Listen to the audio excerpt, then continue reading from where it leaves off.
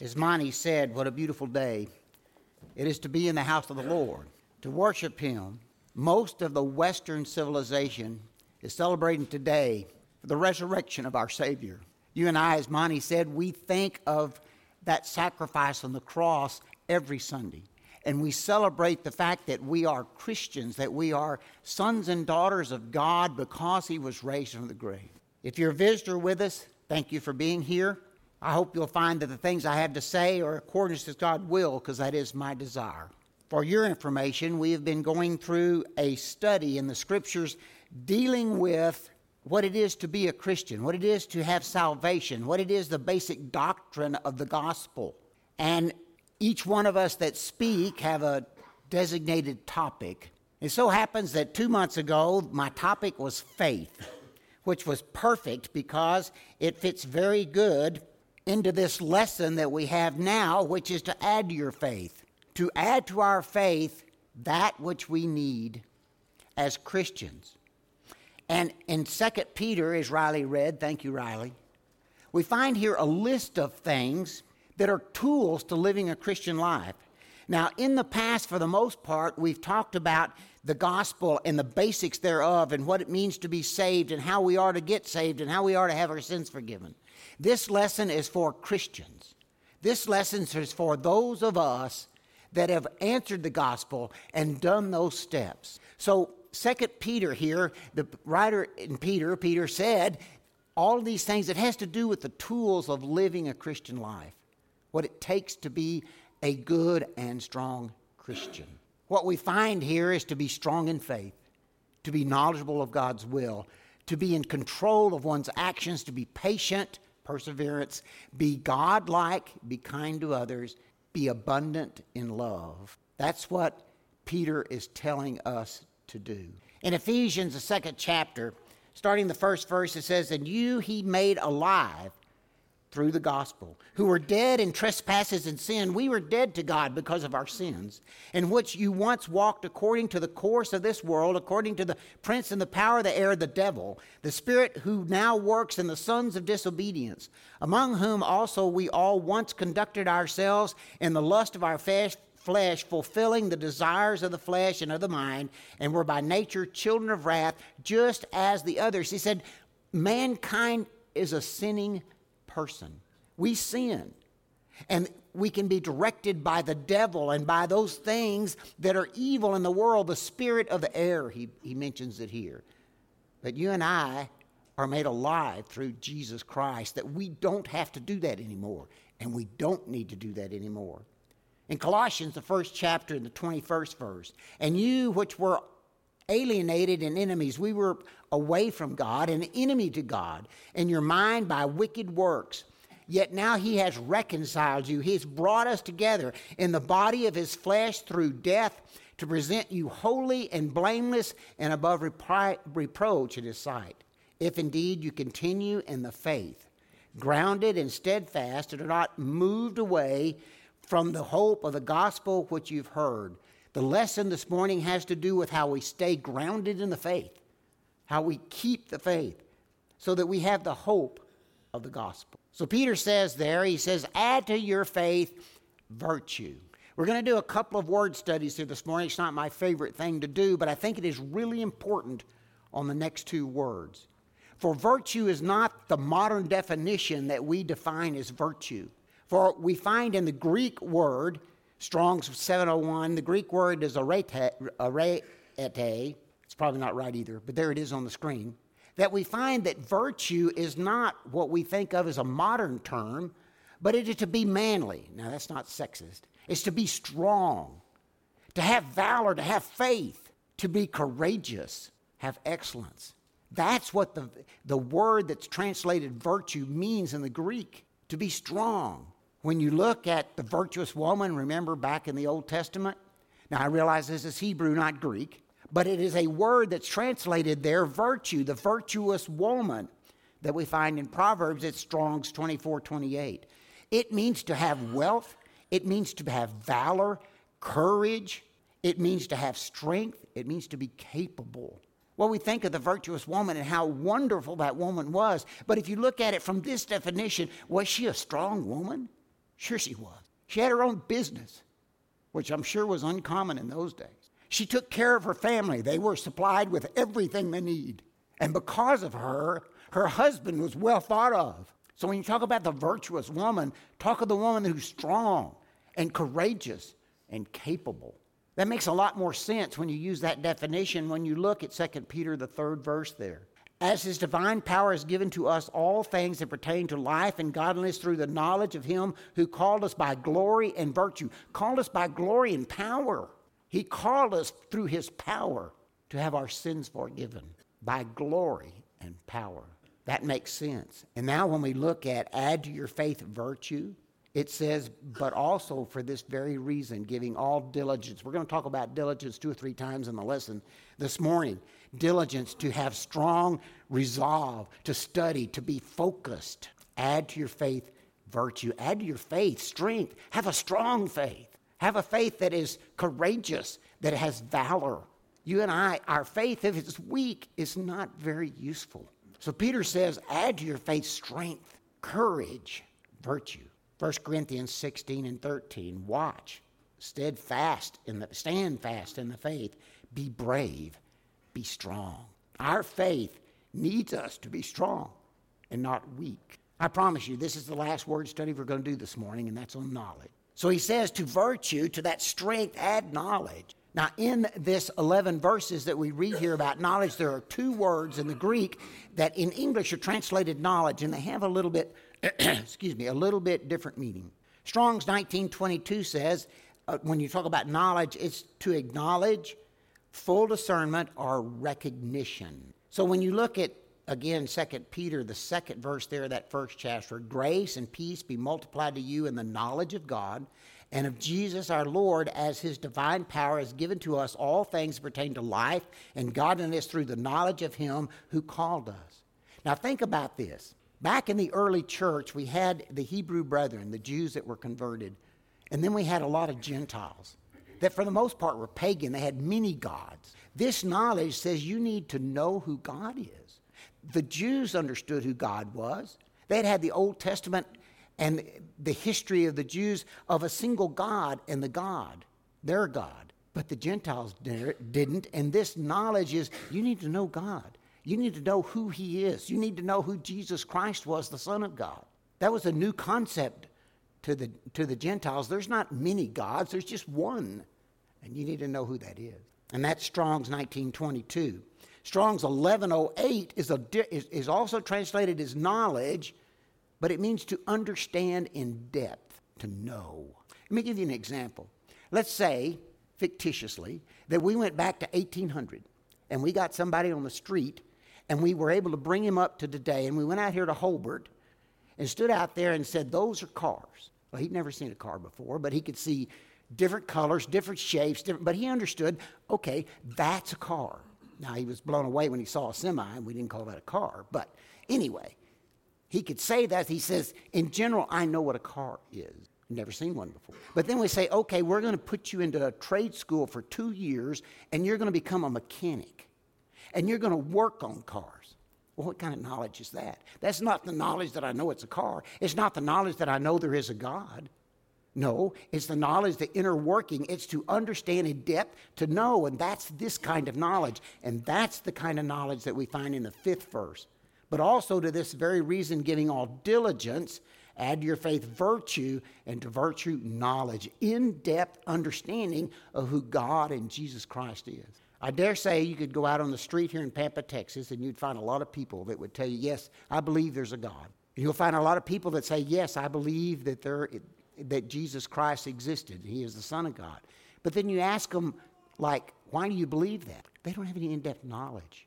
They don't understand. They have that knowledge of just knowing what it is, but not knowledge of in-depth of what it means for us to understand God and his Son. Here's this word diligent again in 2 Timothy 2 and 15. Be diligent, be focused, work hard at, to present yourself approved to God, a worker who does not need to be ashamed, rightly dividing the word of truth. Okay, so where are we going to get this knowledge?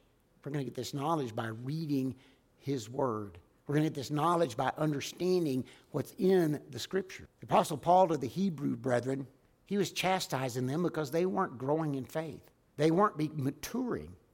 Instead, they were staying babes. He says, for everyone who partakes only of the milk is unskilled of the word of righteousness, for he is a babe. But solid food belongs to those who are of full age, that is, those who by reason of use have their senses exercised to discern both good and evil. Today, in this world, the devil is convincing people that there's a gray line between good and that gray line is just getting bigger and bigger and bigger. Brothers and sisters in Christ, there's not a gray line. It's good or it's evil. And the only way that you and I can discern and know that is to work at it, to understand the Scriptures, to exercise our senses so we can recognize what is good and what is evil. In Ephesians, the 4th chapter, we find there where, if you go back there and read in the 4th chapter, you'll see where the Apostle Paul said there's some apostles, some disciples, some preachers and teachers, and so on. And they were put together by God till we all come to the unity of the faith and of the knowledge of the Son of God, to a perfect man or a mature man, to the measure of the stature of the fullness of Christ, so that we can be mature and that we can stand up and try to be like Christ, the stature of Christ.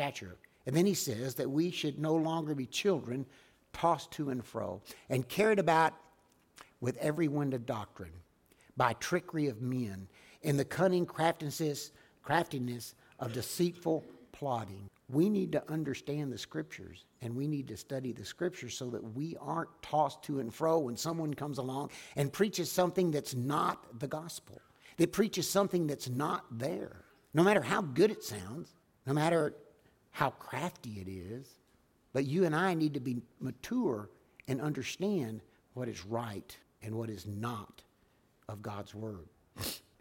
As we move on to knowledge, we add temperance, or self-control, as in the New King James. To have self-control of our thoughts and our bodies. In Colossians 3, it says in the 5th verse, therefore put to death your members which are on the earth, fornication, uncleanness, passion, evil desires, and covetousness, which is idolatry. Because of these things, the wrath of God is coming upon the sons of the disobedient, to which you yourself once walked when you lived in them. One of the things that the Apostle Paul stressed over and over is that we all were there. We can't have pride. We can't look at that person and say, well, he's still in sin, because we were in sin. We did these things. He says, let's don't do them anymore. Let's put them to death.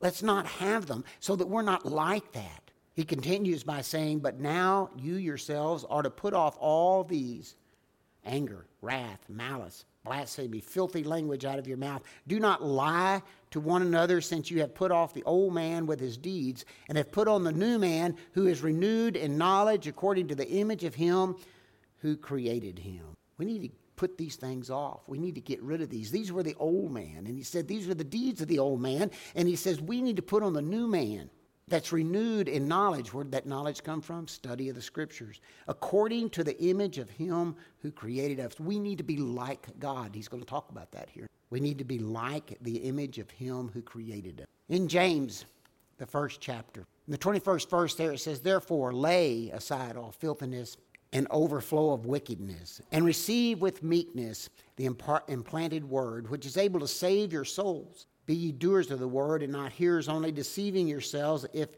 any is a hearer of the word and not a doer, he is like a man observing his natural face in the mirror, and he observes himself, goes away, and immediately forgets what kind of man he was. Now, on purpose, when I look in the mirror and leave, I don't want to know what I look like anymore, because I've seen it, and it's not pretty. But that's not what he's talking about here. He's talking about looking into the mirror, our souls, and then forgetting what we thought we were. He goes on to say, but he who looks into the perfect law of liberty. What is the perfect law of liberty? The Scriptures. And continues in it, and is not a forgetful hearer, but a doer of the word, this one will be blessed in what he does. In other words, we need to look into the Scriptures, and we need to be in them, we need to know them, and we need to continue in them. And then he gives an example. If any among you think he is religious and does not bridle his tongue, but deceives his own heart, That one's religion is useless. The King James Version says, is in vain. We often use this when speaking from the pulpit about keeping your mouth clean and what your tongue can say. But let me tell you, it's an example because we could put these words in there. We could say, if we have anger with wrath or with malice or wanting to revenge, if we put that in there instead of controlling our tongues, it's the same thing.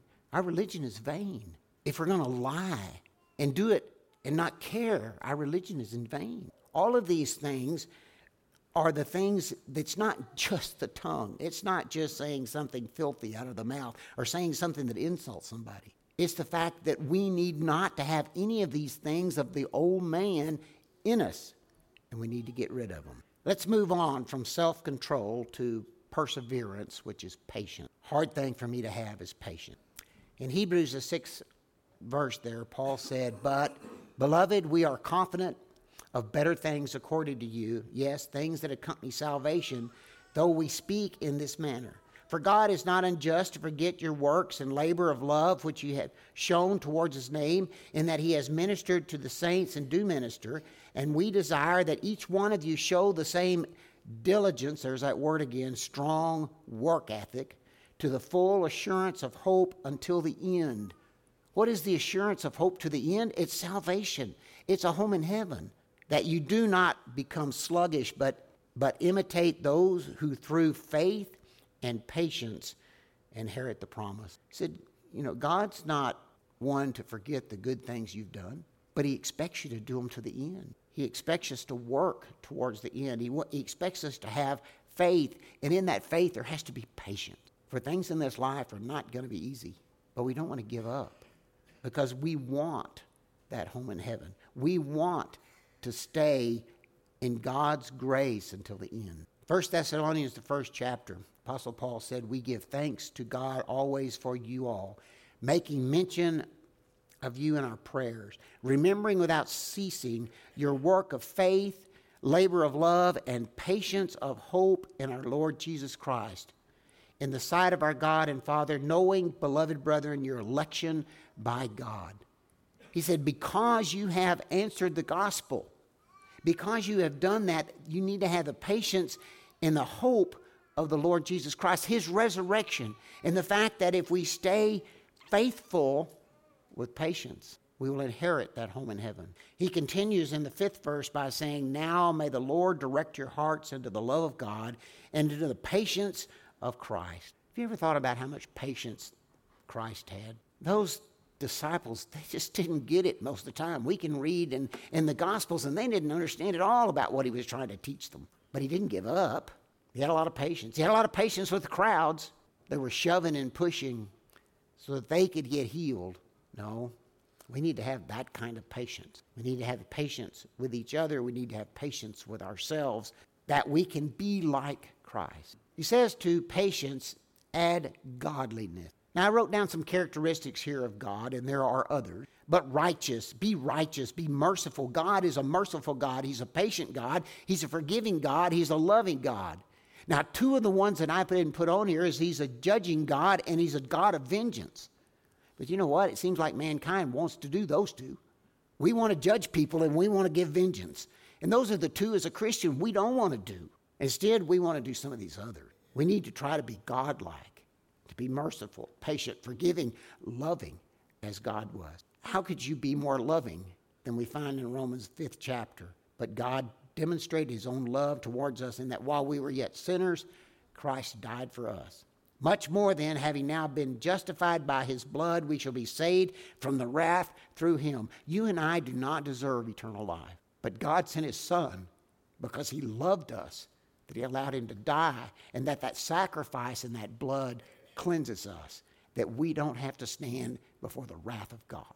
That's love. So when we find in 2 Peter, the 3rd chapter there, in the 3rd chapter, it says, "The Lord is not slack concerning his promises, as some count slackness, but is long-suffering towards us, not willing that any should perish, but that all should come to repentance." That's patience. He's been really patient with mankind. We need to have that kind of patience. We need the godliness that we see in God and his patience. I like Ephesians, the 5th chapter.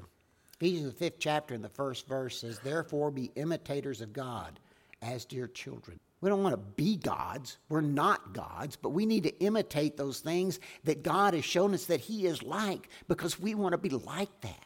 We want to imitate God and walk in love as Christ also has loved us and given himself for us, an offering, a sacrifice to God for a sweet-smelling aroma. We want to walk in love as Christ walked in love. We want to imitate God, our Father, because his characteristics are what we want and need to please him. To godliness, it says, add brotherly kindness. Okay, brotherly kindness. Do you think that the Apostle Paul could write a letter about the Pampa congregation and say these words that he said to the Thessalonians? Think about it. Thessalonians 4:9 says, but concerning brotherly love, you have no need that I should write to you, for you yourselves are taught by God to love one another. And indeed you do so towards all the brethren who are in Macedonia. But we urge you, brethren, that you increase more and more. Is our reputation of this congregation throughout the panhandle of Texas and the other churches that we are a congregation of brotherly love? Could Paul write that about us? I hope so. But not only that, it doesn't make any difference. He told these brethren here, it doesn't make any difference how good you're doing. You need to do better. You need to work at it. You need to increase the more and more. We need to have love for each other. Brotherly kindness or brotherly love. Colossians 3:12, it says, therefore, as the elect of God, holy and beloved, put on tender mercies, kindness, humility, meekness, long-suffering, bearing with one another and forgiving one another if anyone hath a complaint against another, even as Christ forgave you, so you also must do. Humility is one of the problems. We need to have tender mercy. We need to be long-suffering. You know, my experiences in life, and I've been around 73 years, is completely different than someone else. And what I think may or may not, you may not agree with.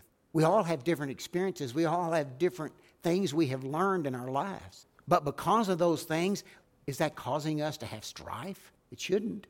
We need to bear with one another.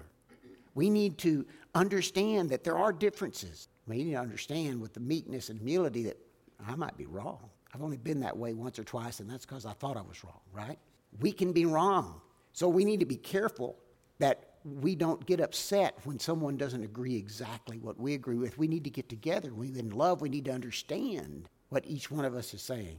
We need to have long suffering for each other, and we need to forgive one. And he said, you know, if you got a complaint, don't you think Christ had a complaint? When he was hanging on the cross, he said, Father, forgive them, for they know not what they do. If he can forgive them, then you and I must be able to forgive each other. How not could we say that we are mature Christians if we can't get along? And then to brotherly kindness or brotherly love, add love. We all know 1 Corinthians, the 13th chapter, is used in essentially every wedding. But though I speak with the tongue of men and angels, but have not love, I have become a sounding brass or a clanging cymbal. And though I have the gift of prophecy and understand all mysteries and all knowledge, and though I have all faith so that I could remove mountains, but have not love, I am nothing. And though I bestow all my goods to feed the poor, and though I give my body to be burnt, but have not love, it profiteth me nothing. Now this kind of love, and we've studied it in the past, this is godly love. This is love that never fails. It's God's love. And he said, if we don't have that kind of love, then anything else we do doesn't profit us anything. After some more discussion about love in the 13th verse, it says, and now abideth faith, hope, and love, these three, but the greatest of these is love. We need love. It's important as a mature Christian to have love. Be strong in our faith. Be knowledgeable of God's will. Be in control of one's actions. Be patient. Be godlike. Be kind to others. Be abundant in love. That's what Peter is saying. As we close our lesson, I want you to think about this in the coming week. It may be tomorrow. It may be next week, next month. As long as we live that long and God allows us to be that long, there's going to be a time that we're going to fail. We're going to miss the mark. You know why I know that? Because we're not perfect. You know why I know that? Because I've sinned and I know you have sinned. But we need to be diligent in our work on these things so that we're strong. Because, you know, there's going to be times that I'm going to say something I wished I hadn't said, or thought something I wished I hadn't thought, or did something I shouldn't have done, or insulted somebody. I shouldn't have had anger with malice on somebody. I wanted to get them. That's just human nature. But God, in his wisdom and mercy, sent his son and set up a plan so that through repentance, we can ask for forgiveness. You and I, as Christians, mature Christians, aren't going to be perfect, and we're going to fall down. But that doesn't mean it's over with. That just means we need to go towards God and through his son and say, forgive me, I need to do better. For we need to be mature Christians. We need to have these virtues, have these traits in our life. We finish with a parallel scripture in Galatians 5:22. But the fruit of the Spirit is love, joy, peace, long-suffering, kindness, goodness, faithfulness, gentleness, self-control. Against such there is no law. And those who are Christ have crucified the flesh with its passions and desire. If we live in the Spirit, let us also walk in the Spirit. Let's not have a religion that's worthless. No, let's have a Christian life that we're proud of, because we're doing the best we can and we're diligent in our work thereof. That is the lesson of the morning. It's a lesson that's been for the Christians that are already Christians, but we want to offer an invitation because, you can start your life as a new person. You can have your sins forgiven. If you believe that Jesus is the Son of God and you're willing to confess that, to repent of your sins and be washed with baptism, to wash away your sins, you can be a new creature and you can start working on, be diligent on these things that Peter says we got to have if we're going to be mature Christians. If there's someone subject to the gospel call, we ask you come as we stand and sing Song Selected.